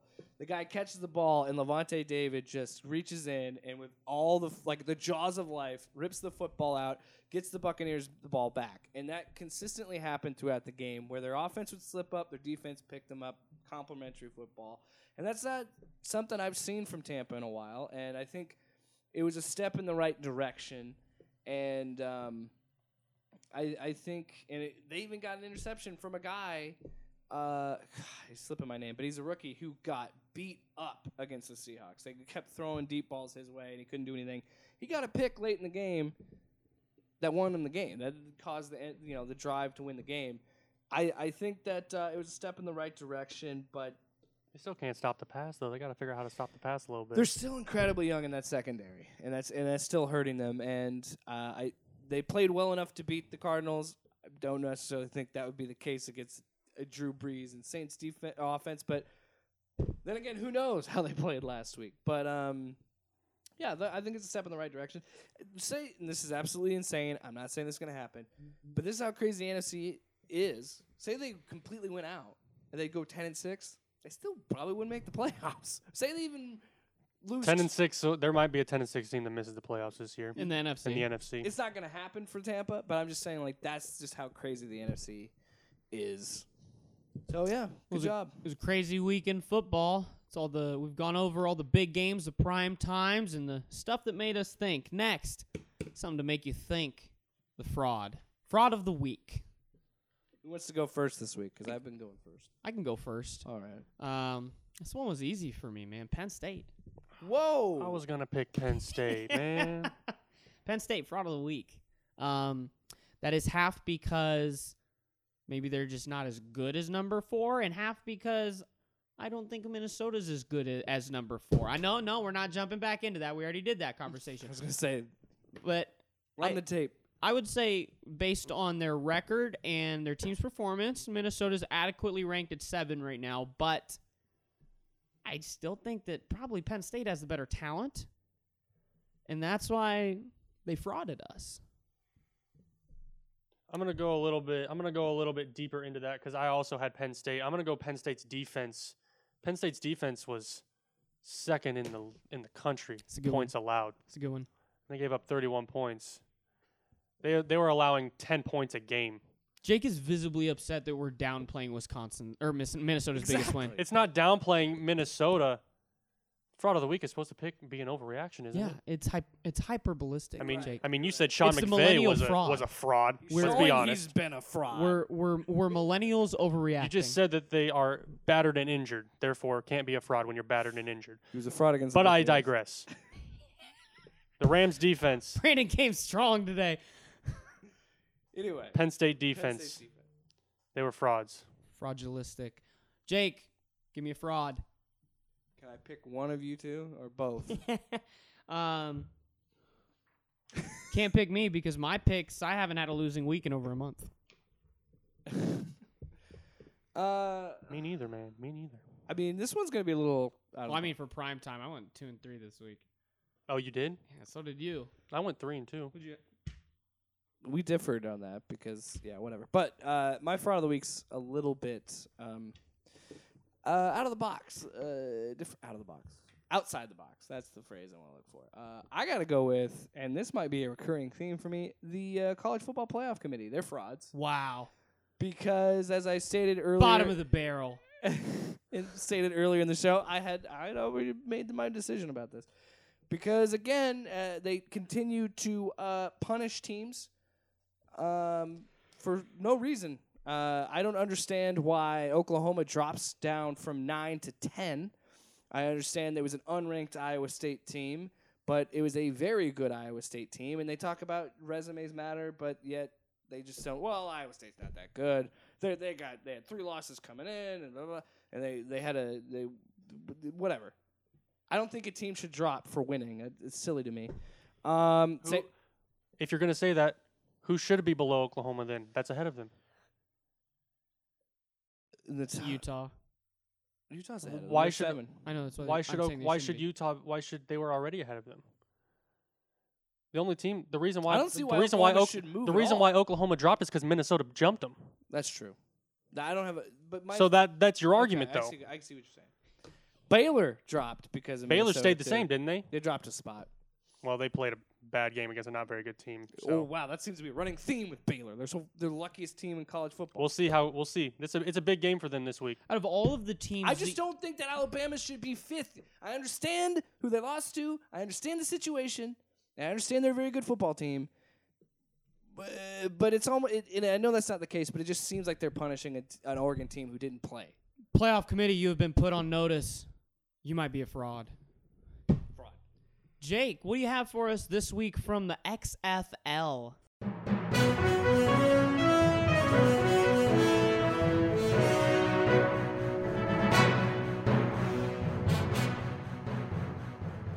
Fraud of the week, the XFL. What is coming to us in the XFL this spring? Well, real quick, they did announce their broadcast team, and I will pull that up after. But I mentioned Is this for every prime time, or is this for their ABC games? This is, their Fox games. I don't believe they've announced the Fox team yet, but I do have the ESPN commentators Okay. ready to go. But that will come after we talk about the quarterbacks. As I mentioned last week, we were going to be talking about the signal callers for each XFL team. We're getting to know the league. So we will start like we did last week. We will start with the Dallas Roughnecks. This quarterback will be reunited with head coach Bob Stoops. It's going to be Landry Jones.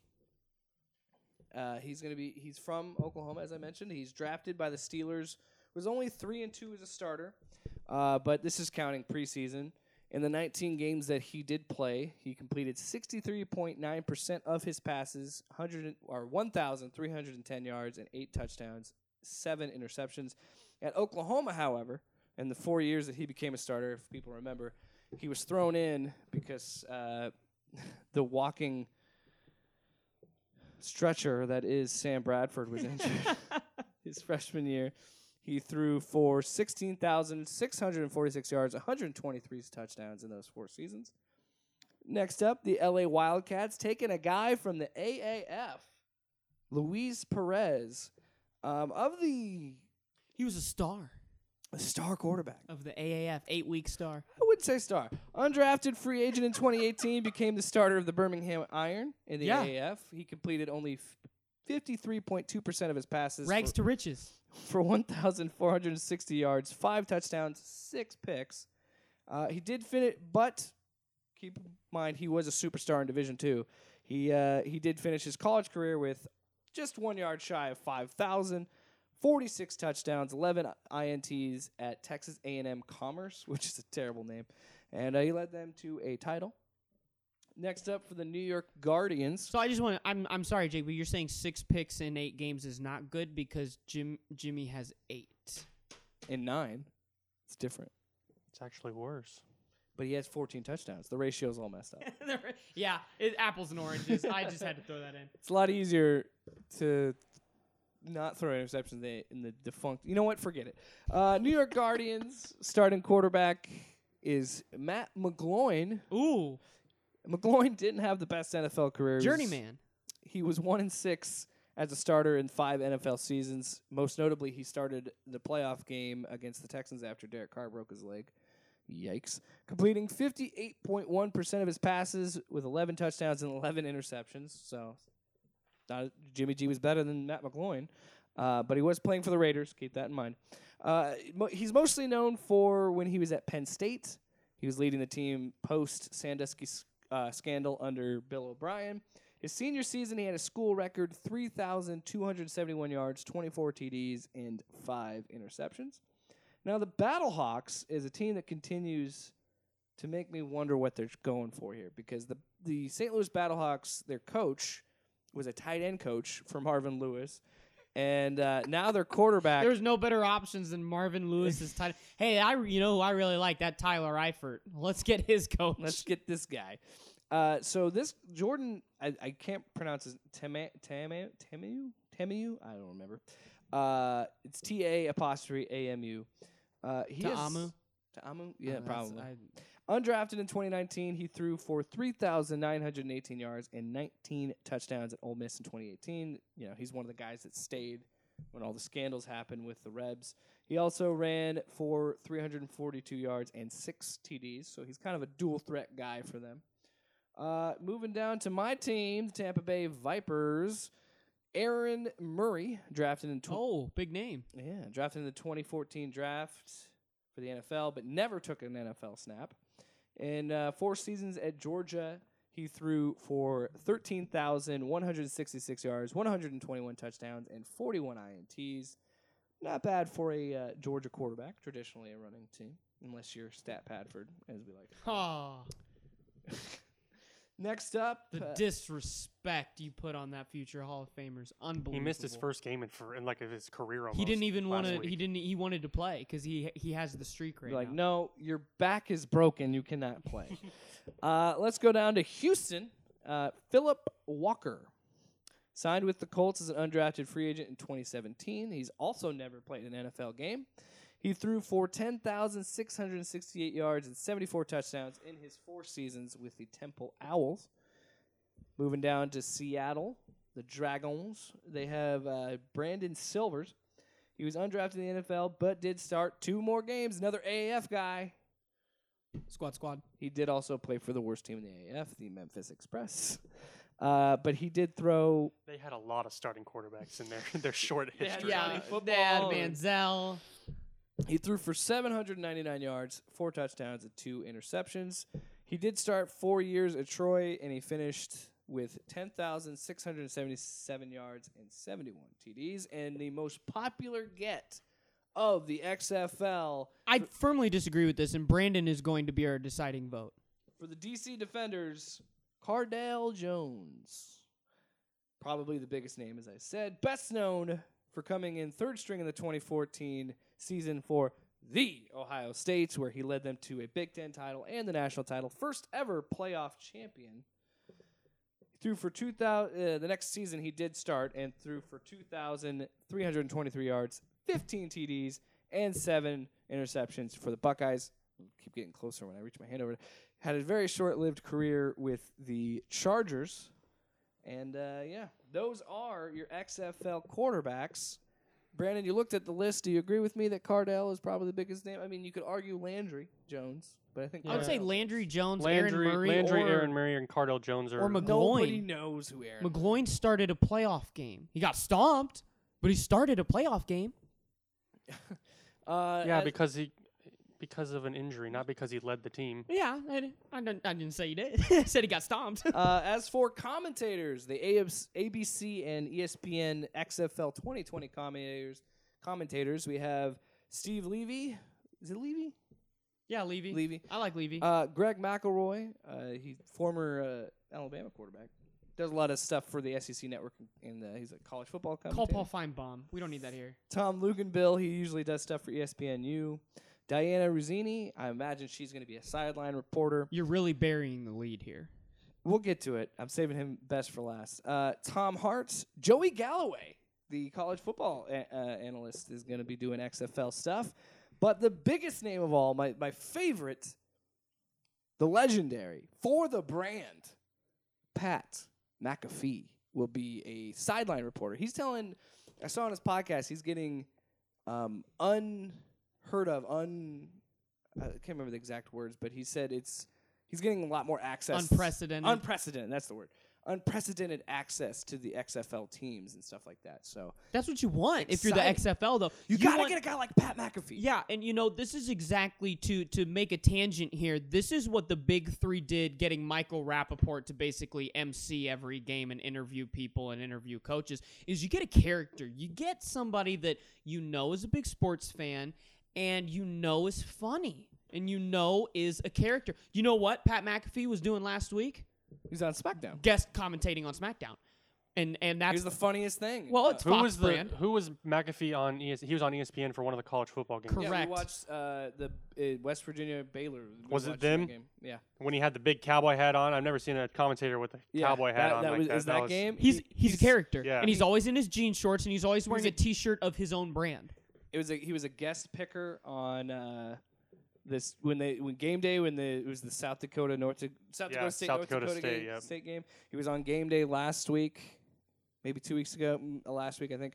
So and he has an audience. Like he's got a big podcast, and a lot of people like him. I think Barstool is the biggest non-traditional sports company in America now. So I'd yeah, say. I think McAfee was a brilliant move. And who else would you want like a guy like McAfee, who's a funny dude that is you already know that does great work for you because Vince got him to do WWE stuff. But the biggest part of this, I think, is that you got to find a guy that the players are going to be casual with. That And the they're gonna players, wanna talk that to the him. players are going to joke with him. They know he's a funny guy. They know he knows how to play in the NFL, and they respect him no matter what he says because of his experience and his career. And so, I mean, I don't see another option. This is like putting Charles Barkley sideline. when I saw it announced, I thought it made the most sense. But yeah, he's gonna be one of their sideline guys. Also, he's gonna do like I said, be in the locker room, hanging out with guys, and that's the thing you gotta say. The XFL changed football their first iteration with the Sky Cam and the on the field cameras and things like that. Maybe this will change the way that the NFL does, post game interviews or locker room interviews. Who knows? Maybe things will change. Exciting times indeed. That has been your XFL expert report. Thank you, Jake. It was very insightful. Well, thank you. Now,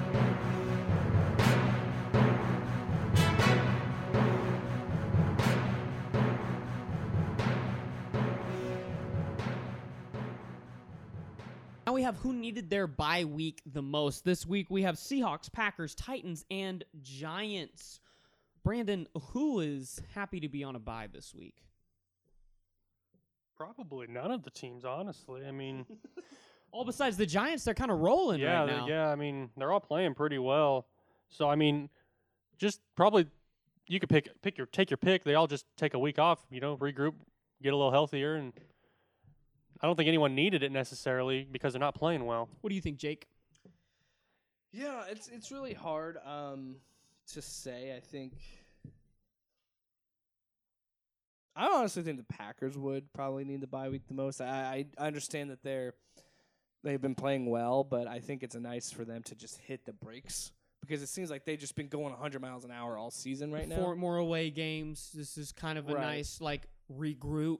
You go to Unless- LA, then you come back home, and then it's now it's Now you got to snow. go back to California Right. after the bye. Right. So this is the prime time to get all your players. So healed maybe and that's the rested. biggest positive is it keeps you from going LA home, San Francisco.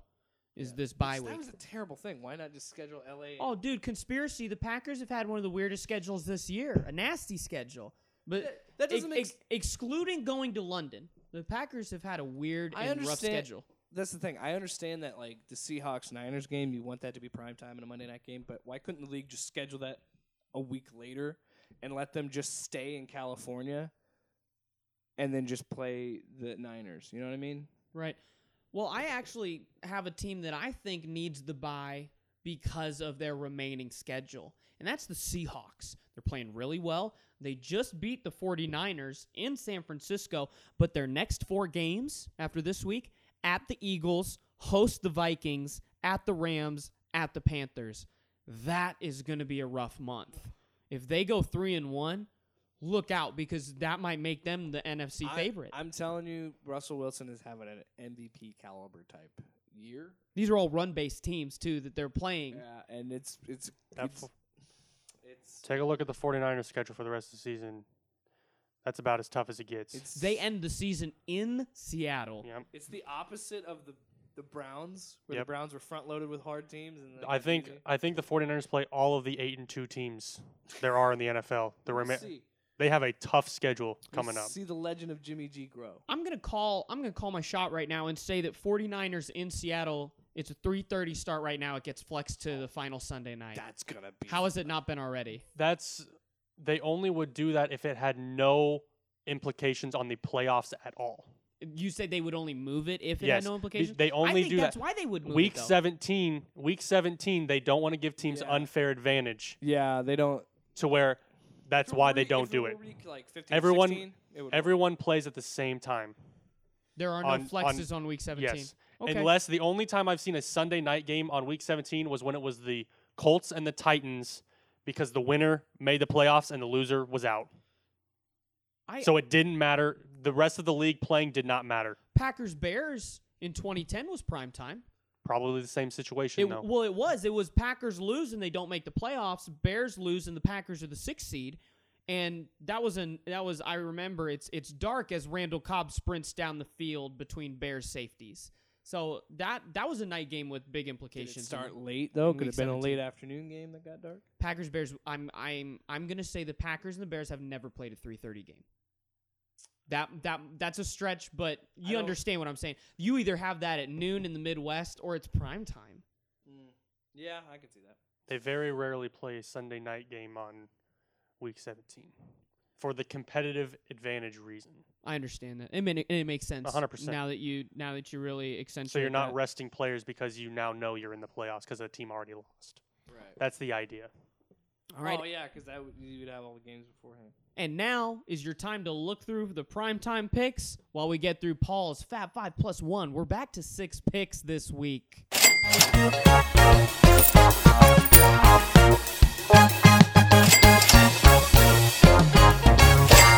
So last week I went 3-2, and I feel like I really escaped. It was a weird week. I bet on the Bills to beat the Browns. Yikes.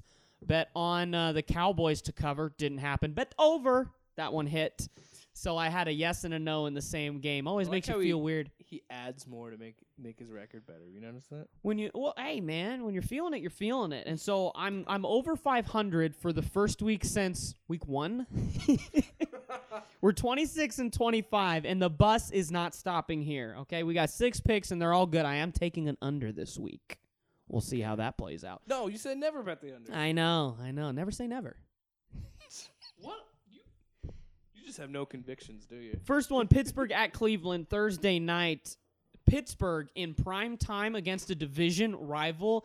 Take them Steelers. Take that defense. They're going to have Baker running for his life. Pittsburgh covers +3.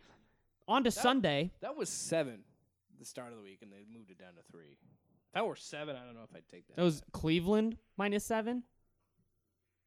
I can't believe Cleveland's favored, to be honest. Yeah, it was Cleveland Well, 7. the home team, home is worth 3 points Yeah, but according to Vegas. if Pittsburgh it's is- Cleveland 7, they're begging you to take Well, it. they're saying Pittsburgh has been mean. the problem is that people are judging Pittsburgh on their quarterback when you should be judging them on their offensive line and running game. I think you should be judging them on their defense. Well, the defense that as well. defense is arguably the best This in the league. This is Steel Curtain, baby. This is Oh, what we're yeah. used to. Minka Ground and pound and intercept the ball. Minka Fitzpatrick was probably one of the best moves TJ they could Watt make and Minka during the Fitzpatrick are season. tearing up the NFL. And that draft pick, is not as good as it looked when they made that trade. And I think the Steelers have really come out on top, even though, Miami's happy to have another first rounder.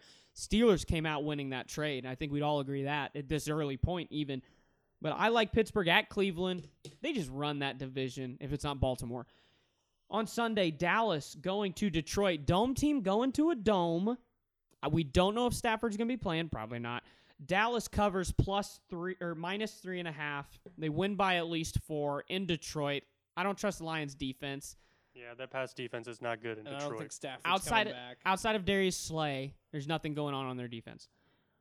Now, Jacksonville at Indianapolis. Indianapolis just let the Dolphins win on their home field. That does not happen again this Without week. their quarterback. You Without gotta their remember that. Without their quarterback. But Preemptively, if the Dolphins win again, I might have to put them they're on notice. It might be a fraud. fraud is a winner or fraud as a are they fraud at tanking or a fraud at winning? They'd be a fraud at tanking. They are so fraudulent we don't know what kind of fraud they What are. are you doing? Brian Anyway. Flores, king of frauds. Jacksonville at Indianapolis. Indy covers -3. Jacksonville's been so up and down. They just can't figure out who they want. Well, they know who they want at quarterback, but it's kind of, I think, fracturing the fan base and the team at this point. I don't see them coming together. Indianapolis covers -3 at home.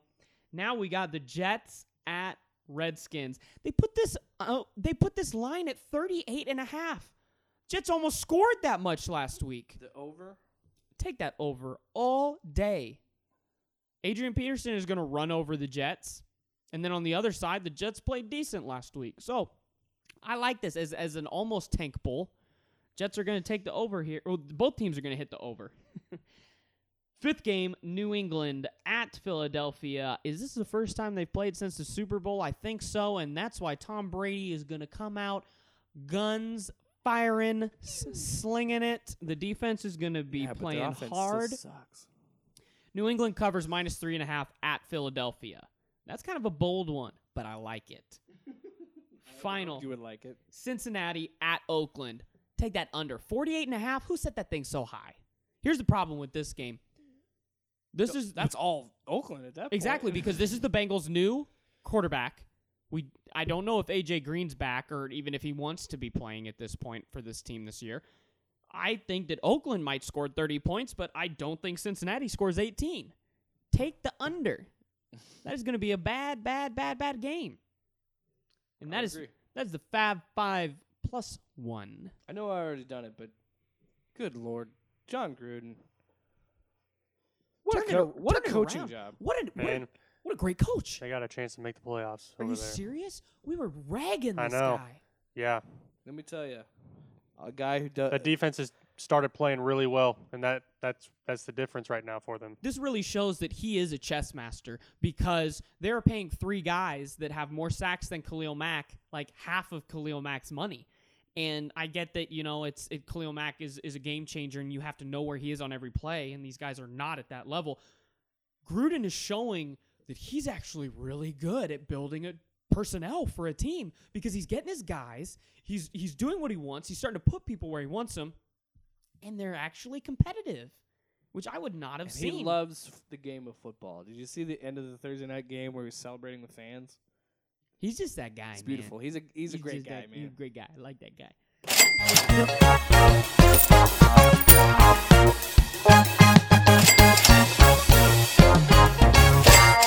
Here we are, prime time picks. Well, the craziest thing maybe in our podcast this week is that we have a tie at the top now. I went 2-3 last week. Brandon went 3-2, and he caught me. We are tied atop the leaderboard with the listeners only 2 wins behind us. That could change very easily. Jake, congratulations. You got to 20-30 this week. I will say. Hey, you're coming up, yeah. Yeah, I will say. Because you were not doing well after about 4 or 5 weeks. Yeah, I was consistently like 3 weeks in a row getting 3 and 2s. Yeah. I think you got to stop betting so contrarian. That's what you're doing. I know, that's my biggest problem. Stop betting out of spite. I honestly think this week's picks are solid. They make sense. This week the games are a lot better than last week when it comes to picks. We will have these on our. You have so many on our Twitter where you can. You saw my notes. You can pull with it. Yeah, are you kidding me? You No, think I I didn't wrote see down it. which ones? You think I wrote down which ones I'm choosing? When you ball hawks over there, whatever, Watching man. it. All right, let's start with prime time Steelers at Browns. You already know what I think is going to happen, so let's start with somebody else, Jake. I'm amazed, and I'd say I've said it multiple weeks, but Mike Tomlin, I think he might be a future Hall of Famer as a coach. Just what he battered Pittsburgh team to make them in the hunt in the play. Now I know the AFC's bad, but he's been doing a Herculean effort to make them 5-4. I just don't see him as much of an X's and O's coach to make. He might not be a Hall of Famer, but he's a very good coach. And how I got about the Steelers. How about you keep Le'Veon or Antonio Brown, and then I'll believe that you're a good coach. But he's winning without them. I understand that. No, With a backup quarterback. That's where it comes down to is the quarterback, not the skill guys. And he's doing a Point good job. is, Steelers are going to beat the Browns. I'm done. I don't believe in Baker mania. I'm written them off. There's no chemistry on this team. They have no line. Steelers. Yeah, I got the Steelers as well. TJ Watt's going to wreck this game. TJ Watt he's playing himself in the Defensive Player of the Year category this year. I mean, he's having a great season over there. If And Minka, Minka's had 6 turnovers in the last 4 games or something like that. Yes, I I mean, saw that. I mean, they're just that defense is playing unreal. if Minka Fitzpatrick doesn't get a pick six, what are we doing here? Because Baker Mayfield, it seemed like it'd be primed to get a pick six. Pittsburgh is one of the hottest teams in the league. I mean, they started 0-3, but they're 5-1 in their last 6. I mean, and the They're coming In a in- AFC very coming up- Steeler way. and they're the coming up AFC strong. is so bad at 5-4, they are in the bubble. So I mean, they might be in. They might be might, in right yeah. now. So I'm taking Pittsburgh. Whoa, Sunday night. God. I'm actually going to preface this with saying this is a put up or shut up game for both of these teams. I think the loser of this game is unofficially out of the playoff hunt. We have the Bears in LA being hosted by the Rams. Both of those are kind of on the bubble as NFC playoff teams. We'll start with Jake. This, I'm only saying this because, and this is hard. It really is. I know I'm very harsh on Mitch Trubinsky, and I don't think it's unwarranted. But this Bears team, I thought it was a fluky season last season. That being said, the Rams are incredibly hurt right now on offense. They lost 2 guards and their center. I got to take the Bears in this one because the Rams are extremely hurt. If they were healthy, I would take the Rams, but Yeah, this one's a tough one for me Yeah. as well. I mean, they both have great defensive lines with 2 of the best defensive players in the league on each side. You know, Donald and Khalil Mack can win a game by themselves at the defensive line, which not a lot of teams have that. And their offenses have not played well this year, either one of them. The Rams, they're hurt. They're missing Brandon Cooks. They're missing that offensive line. So it's kind of a toss-up. I think I'm going to take the Rams only because they're at home, though. it's if this were last year, I would have said, oh yeah, Rams, no way. But It's a tough one. It is a tough one. I am going with Chicago, though, because I trust out of the offense or defense on either of these teams, I trust Bears defense. yeah, I would agree with that. And I think that the Rams are kind of hampered at this point. And like we've said, if you have an aging offensive line, Bears might tear you up real quick. Khalil Mack, oof. I Oofa. expect this. Leonard What's the Floyd, over on man. this one? Leonard 41. Floyd. 41 that's a good number. I mean, That's a unbettable number. yeah, for that's a this really game. low number, but But it has the it's potential. reachable. It might be under. This could be a stinker. This could be a Sunday night stinker. Oh yeah, We'll see. very defensive. Monday night, dun dun dun dun, in Mexico City. Will they play in Mexico City this year, Will they actually will it play? really though? happen? or will they change it just like last year? We will see. Yes, Brandon. Who do you have? Chiefs at Chargers Monday night. I got to take the Chiefs. That offense is special. Patrick Mahomes. I mean, I think they'll get it done this week.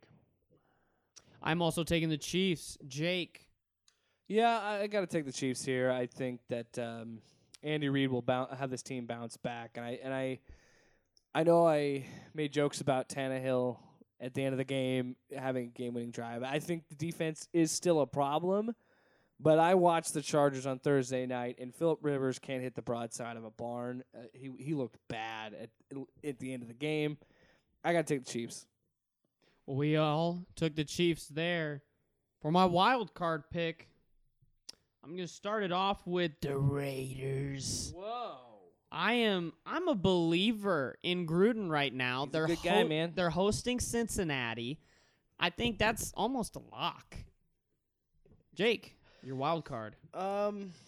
This one's interesting because of the previous shouting match that we had in this episode. I think the 49ers will bounce back, and I think that Jimmy G is going to have a really good game. I think I say a lot about Jimmy G, They host the Cardinals. Yeah, they're going to bounce back. but Well, they only won by 3 last the time they Cardinals, played 2 weeks I'm ago. sorry, That's true. You're not.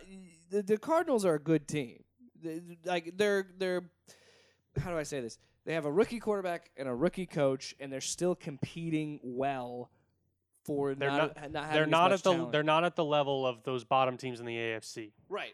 They're not. They're not. They Gonna are the. They are. I That's think they are the worst team in the NFC. That's fair. But they're competing. But they're much better than those teams in the and AFC. they're playing. It's like the Dolphins. They had this really bad record, but they're still competing in games.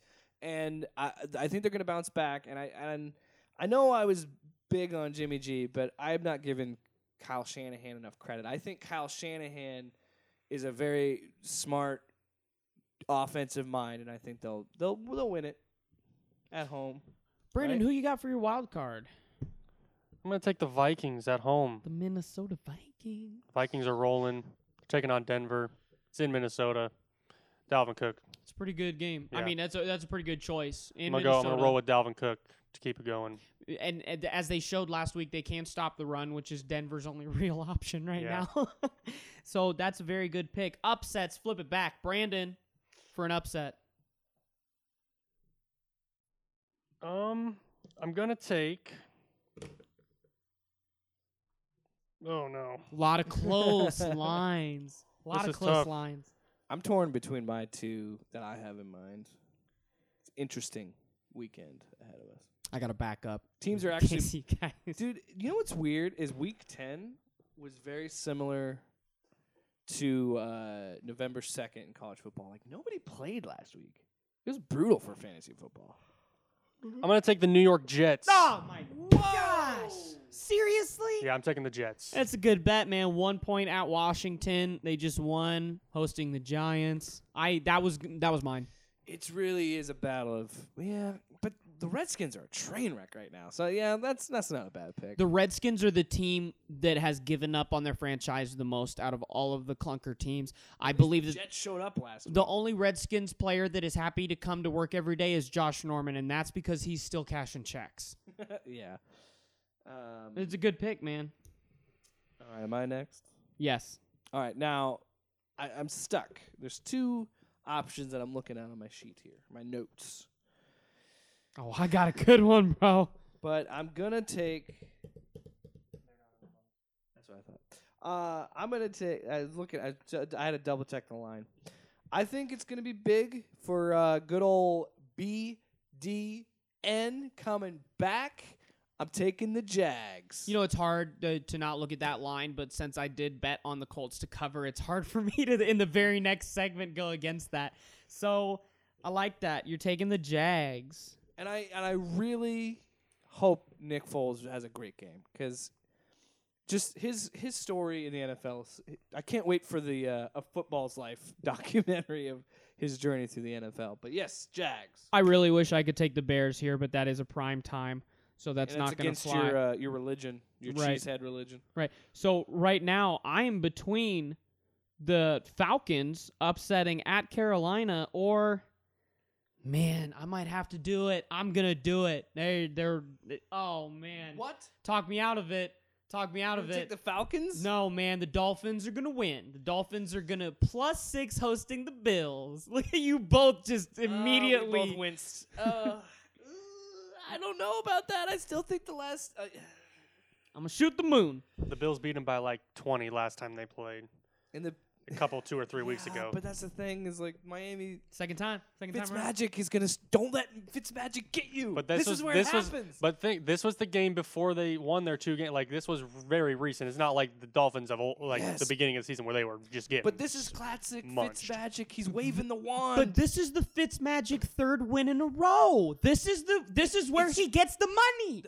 the bottom falls out in the third game. I'm telling you. No, the bottom falls out in the fourth game because after the third game he shows up in aviators and chains, bro. It was the second game for the Buccaneers. Was it? Yes. That's what I'm trying to tell you. As a Bucs fan, I'm trying to help you. I have been dusted with the Fitzmagic, and I'm sticking Oh, with no. the Dolphins. I can't believe I'm doing that. I wrote it down.